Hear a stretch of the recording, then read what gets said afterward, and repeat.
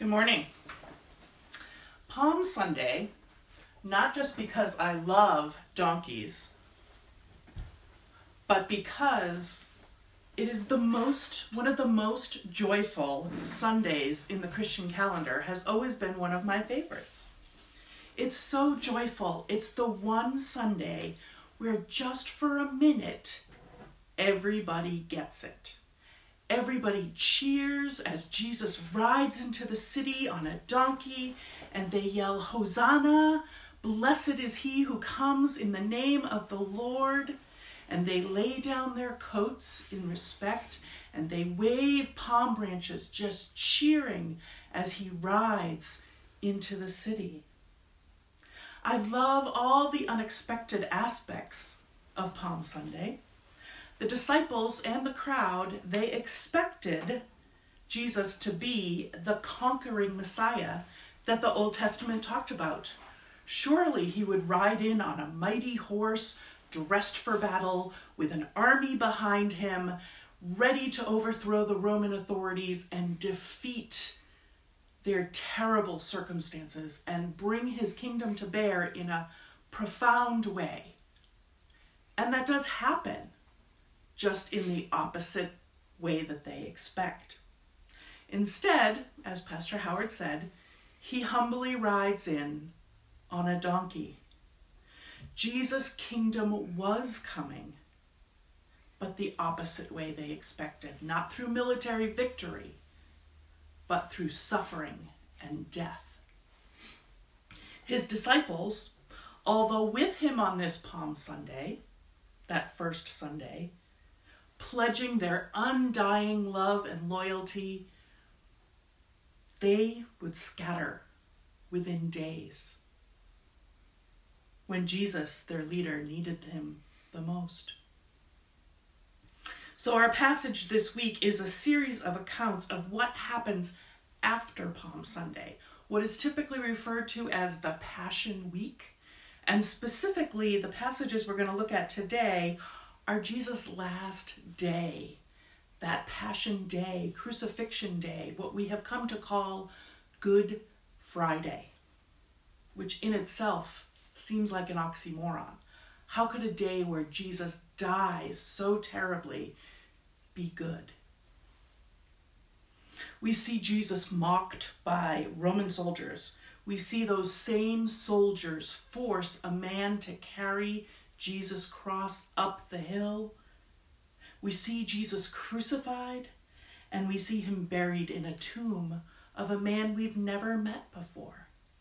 So let's read together from Mark chapter 15, starting in verse 16. Mark 15, starting in verse 16.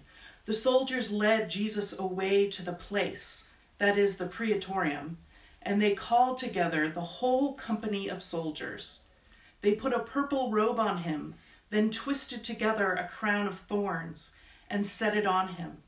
And they began to call out to him, "Hail, King of the Jews!" Again and again they struck him on the head and staff and spit on him.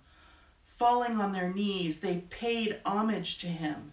And when they had mocked him, they took off the purple robe and put on his own clothes on him. Then they led him out to crucify him. A certain man from Cyrene, Simon, the father of Alexander and Rufus, was passing by on his way from the country, and they forced him to carry the cross. They brought Jesus to the place called Golgotha, which means place of the skull. They offered him wine mixed with myrrh, but he did not take it. And they crucified him, dividing up his clothes. They cast lots to see what each would get. It was 9 a.m. when they crucified him. The written notice of the charge against him read, "The King of the Jews." They crucified 2 rebels with him, one on his right and one on his left. Those who passed by hurled insults at him, shaking their heads and saying, "So, you are going to destroy the temple and build it in 3 days. Come down from the cross and save yourself." In the same way, the chief priests and the teachers of the law mocked him among themselves. "He saved others," they said, "but he can't save himself. Let this Messiah, the King of Israel, come down from the cross that we may see and believe." Those crucified with him also heaped insults on him. At noon, darkness came over the whole land until 3 p.m. And at 3 p.m, Jesus cried out in a loud voice, "Eloi, Eloi, lema sabachthani," which means, my God, why have you forsaken me?" When some of those standing near heard this, they said, "Listen, he's calling Elijah." Someone ran, filled a sponge with wine vinegar, put it on a staff, and offered it to Jesus to drink. "Now leave him alone. Let's see if Elijah comes to take him down," they said. With a loud cry, Jesus breathed his last. The curtain of the temple was torn in two from top to bottom. And when the centurion, who stood there in front of Jesus, saw how he died, he said, "Surely this man was the Son of God." Some women were watching from a distance. Among them were Mary Magdalene, Mary the mother of James the younger, and of Joseph and Salome. In Galilee, these women had followed him and cared for his needs. Many other women who had come with him to Jerusalem were there also. It was preparation day, that is, the day before the Sabbath. So as evening approached, Joseph of Arimathea, a prominent member of the council, who himself was waiting for the kingdom of God, went boldly to Pilate and asked for Jesus' body. Pilate was surprised to hear that he was already dead. Summoning the centurion, he asked him if Jesus had already died. When he learned from the centurion that it was so, he gave the body to Joseph. So Joseph brought some linen cloth, took down the body, wrapped it in the linen, and placed it in a tomb cut out of a rock. Then he rolled a stone against the entrance to the tomb. Mary Magdalene and Mary, the mother of Joseph, saw where he was laid. May the Lord add his blessing to the reading of his word. So in today's passages, we see Mark showing the events of the Passion Week as a series of situational ironies. Now, if you don't remember from English class way back in high school, situational irony is when something we expect to happen doesn't happen and the opposite happens. It's sort of the unexpected that makes you go, huh? So, Mark puts all of this in a situation that makes us go, wait, what?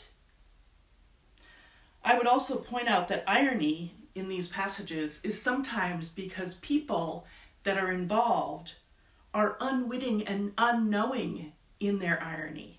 They don't know that they're actually fulfilling prophecies that were said long ago.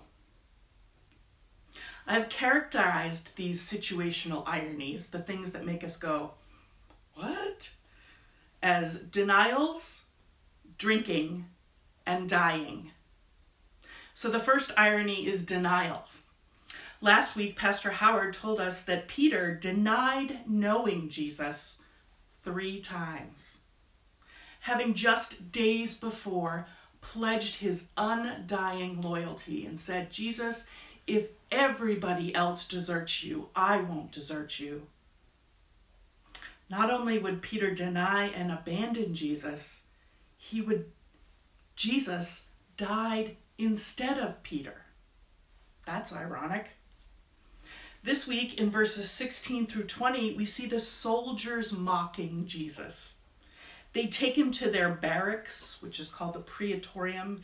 It's the palace of Herod that was also kind of an army base, and Pilate would have been staying there when he visited Jerusalem. The soldiers put a purple robe on Jesus, and they put a crown of thorns on him, and they mocked him as the King of the Jews. They bowed down to him in jest and sarcasm. They deny who he really is. Later, on the hill, when Jesus was on the cross, they insulted him and taunted him, saying he can't save himself. They laughed as they recalled, he said he would destroy the temple in 3 days and then build it again. They cast lot for his clothing, unknowingly fulfilling the prophecy of Psalm 22. Unbeknownst to them, the soldiers were ironically declaring the truth. Not only was Jesus King of the Jews, but Jesus was God, and he was the creator of not only the Jews, but the Gentiles and the whole world. So Jesus' kingdom was greater than that of Herod's and greater than that of Pilate's. And it was coming, just not in the way that they expected. They did not want Jesus to be as popular as he was with the Jewish people. Jesus was worthy to be bowed down to, not in sarcasm and jest, but truly bowed down to as the King of Kings and the Lord of Lords. They said he couldn't save himself, and yet he could have. Because he was God, he could have called on legions of angels to come, take him off that cross, spare his suffering, and bring his kingdom in another way. And yet, he silently stayed on the cross and died to save all those who would believe. See, what they said was true. He was King of the Jews, just on a scale that they didn't understand. And that is what made it ironic. So those were the first ironies, the denials of Peter and the soldiers. The second irony is drinking. Back in Mark chapter 10, 2 of Jesus' disciples, James and John, they were brothers, they asked Jesus if they could have the seats of honor when he came into his kingdom, one on his left and one on his right. And Jesus responds saying, you don't know what you're asking, and they're not mine to give, because really they were God the Father's to give. But he then asks them, would you be willing to drink the cup I drink? Meaning, he knows he's going to be drinking a cup of suffering. And by asking to be in the places of honor, they were asking if they could be the same as him. And he knew that painful suffering was ahead. He knew that cup of suffering was going to be terrible. The drinking in today's passage is both literal and metaphorical. In verses 23 and 36, a man who is not named puts a sponge on a stick and dips it in wine vinegar mixed with myrrh. This sour-tasting wine was the drink of laborers and common soldiers, and would, if he had put it to his lips, possibly dulled the pain a little. And so Jesus refuses it. Commentators say that Jesus refused it because he was fully resolved to drink the cup of suffering that God had assigned to him. Having prayed in the Garden of Gethsemane the night before, Lord, take this cup from me, but not my will, but your will be done. He knows that the cup of suffering is his and his alone. And so he did resolutely drink that cup of suffering. The other metaphorical drinking, or cup of suffering, as the cost of discipleship, is seen in verses 21 through 32. Previously in Mark 8, Jesus had told the disciples that to follow him meant they had to deny themselves, take up their cross, and follow him. And the disciples, even in theory, thought that this was a very hard teaching. in an ironic actuality, a man named Cyrene of Cyrene actually does take up the cross and follow Jesus up the hill of Golgotha. He was a well-known person from North Africa who became a follower of Jesus, and he was in Jerusalem likely for the Passover. Normally, a person condemned to die by crucifixion, the way Jesus was, would have been required to carry his own cross up the hill. It typically weighed 30 to 40 pounds, just the crossbar. Because Jesus was so weakened from his flogging and beating, having been mocked by the soldiers forced this Simon of Cyrene, who was walking by, to carry it for Jesus. The soldiers would have done this under threat of beating or killing Simon, so it's not like he really had a choice. But he was fulfilling, without knowing it, denying himself, taking up the cross, and carrying it to follow Jesus up the hill where Jesus would die. He unknowingly fulfills that prophecy. So the first was denials. The second irony was drinking. The third irony, sadly, is dying. We know from Deuteronomy 21 that the person hung on a tree was considered cursed by God. We also know from Old Testament law that when a person is ritually or physically unclean, they were required to be sent outside the camp, separated and isolated from the rest of Israel. This too was seen as punishment. The Romans crucified criminals in the New Testament outside the city of Jerusalem, pretty much to appease the Jewish authorities. James and John had asked for those places of honor on the right and the left of Jesus, and instead there would be a robber and a thief on either side of Jesus as he was hung and crucified on the cross. Those places of honor, ironically, fulfilled the promise from Psalm 22. He will be numbered with the transgressors. All of this, being numbered with the transgressors, being sent outside his beloved city of Jerusalem as unclean, hung on a tree, it all fulfilled prophecies in a terrible, terrible combination. Jesus, the true king, was numbered as a criminal, crucified between other criminals, and treated as unclean, even though he was the only sinless person. He became the sacrificial lamb to atone for sin for everyone. But the bystanders, they misunderstood, maybe because they didn't speak Aramaic, maybe because his cries were sort of anguished and hard to understand. They thought he was calling Elijah. It's understood from verse 36 that Elijah was seen as the prophet who would come and intervene and help and save the righteous.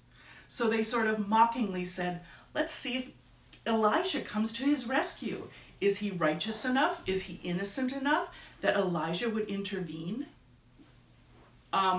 Yes. Jesus was innocent enough and he was righteous enough. He was the only one that would have fit that bill.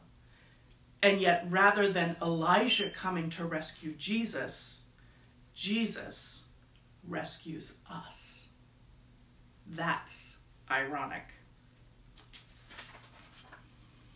So this series of ironies, Mark shows us in these verses, the ironies of denials, drinking, and dying produce extraordinary results.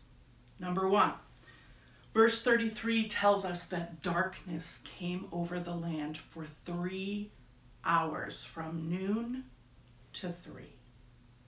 This unnatural darkness signifies God's judgment and a time of mourning for an only son, as described in Amos chapter 8. Verse 38, number 2, tells us that the temple curtain was torn in two from top to bottom. This very heavy velvet curtain separated the Holy of Holies, the part of the temple that only the high priest could go in once a year to make atonement for all the people. It was no longer separated once the curtain was torn in two, and this symbolized that there was no longer needed a separation between God and the people. Jesus was the mediator, and he solved that separation. The third result, verse 39 tells us that Jesus' final cry was so striking and significant that it caused the centurion, that hardened army officer of the Roman guard, to instantly recognize that Jesus was the Son of God. Verse 43 tells us that Joseph of Arimathea, who was a prominent member of the Sanhedrin, the council who had voted to approve Jesus' crucifixion, risked being seen as not in solidarity with the council, and he goes to Pilate and he asks for Jesus' body. This was hugely risky. Normally, the body of a condemned person would only be released to family or not released at all. So because Pilate had sort of mixed feelings about Jesus' crucifixion as well, he unusually grants this request. And Jesus is buried in the tomb of this man, Joseph of Arimathea, who we've never heard of before. Jesus was buried the same day, fulfilling Jewish requirements for burial before sundown. And this, too, ironically, fulfills Psalm 16, where it says, "You will not let your faithful one see decay." Also ironic about Joseph of Arimathea is his very contact in wrapping Jesus' body would have made him ritually unclean by Jewish standards. And yet we know that anybody that Jesus touches becomes clean before God. So these results, the unnatural darkness, the temple curtain destroyed, the conversion of non-believers, and an act of penitence on the part of somebody involved in killing Jesus, shows how Jesus' death impacted everything. The laws of nature, the laws of the temple and ritual cleanliness, even the logic of unbelief, were all upended by Jesus' death. Mark presents all these ironies. The resulting feeling that we are left with is one of confusion. It's not supposed to be this way, is how we're feeling. Jesus was the perfect King of Kings, and he suffered and died and was counted among criminals. Denied by the disciples, mocked by Jesus' Jewish authorities and soldiers, and yet he was willing to drink the cup of suffering and die to make us clean. So, here on this Palm Sunday in 2020, what are we supposed to do with this passage, with all these ironies? So today's Palm Sunday, and normally we'd expect to be gathering in groups and celebrating Jesus' triumphal return and waving palms and being really happy. During the first Passion Week, the disciples were then scattered and isolated and fearful. They were fearful for their very lives. Ironically, because of the pandemic we're now facing, we too are fearful, scared, scattered, sometimes isolated and disappointed. But unlike the first century disciples, we know more about how the story ends. The fear and the sadness and the isolation and the disappointment only last a small amount of time. We know, in ways that they could not have possibly known, that Jesus would rise again after 3 days, that death would be defeated, and the source of their hope and ours, our faith, our hope, our trust, is real. God is bigger than the loneliness and the fear and the anxiety that we are facing in this present moment. God does not turn his face away and is present with us in our brokenness and pain. He does not deny us. He did drink the cup of suffering for us, and he did it to die for us. So it's truly the hope of Easter that we are looking forward to in a different and perhaps ironic, more sincere way this year than ever before. Knowing the grace by which you have been saved and the hope for the eternal life that Jesus accomplished on the cross, that is what we hope for this Passion Week. It's real, and there is no irony in that. I promise.